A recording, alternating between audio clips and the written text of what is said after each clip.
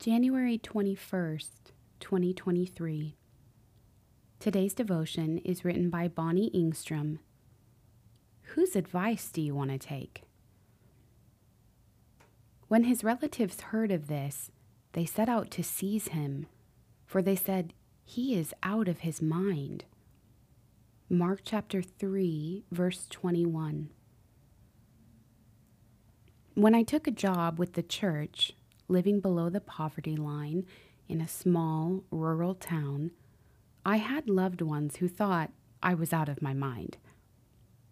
When I became engaged to a man I'd dated for 6 weeks, many of the people who came to our wedding 6 months later thought we were out of our minds.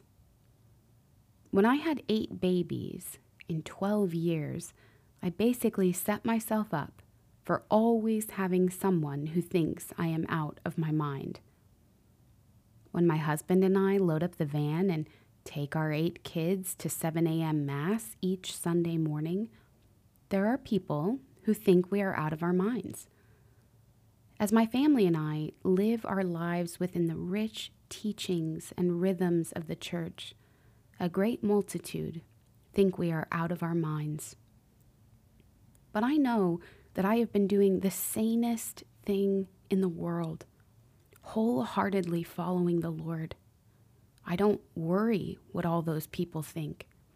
Jesus himself had family members who wanted to stop his ministry because they believed he was out of his mind. If the Lord himself had people who knew him but thought he was crazy while doing God's will, of course I will too. If I had followed the advice of my loved ones, the culture, and complete strangers, my life would surely be messier, lonelier, and filled with more heartache. I look at the decisions I've made and can see the abundance of grace and goodness that has come from them. Today, let us thank God for the paths he's led us down and the blessings that have followed.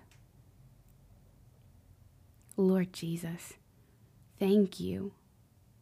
Thank you for calling me by name. Thank you for shepherding me through this life.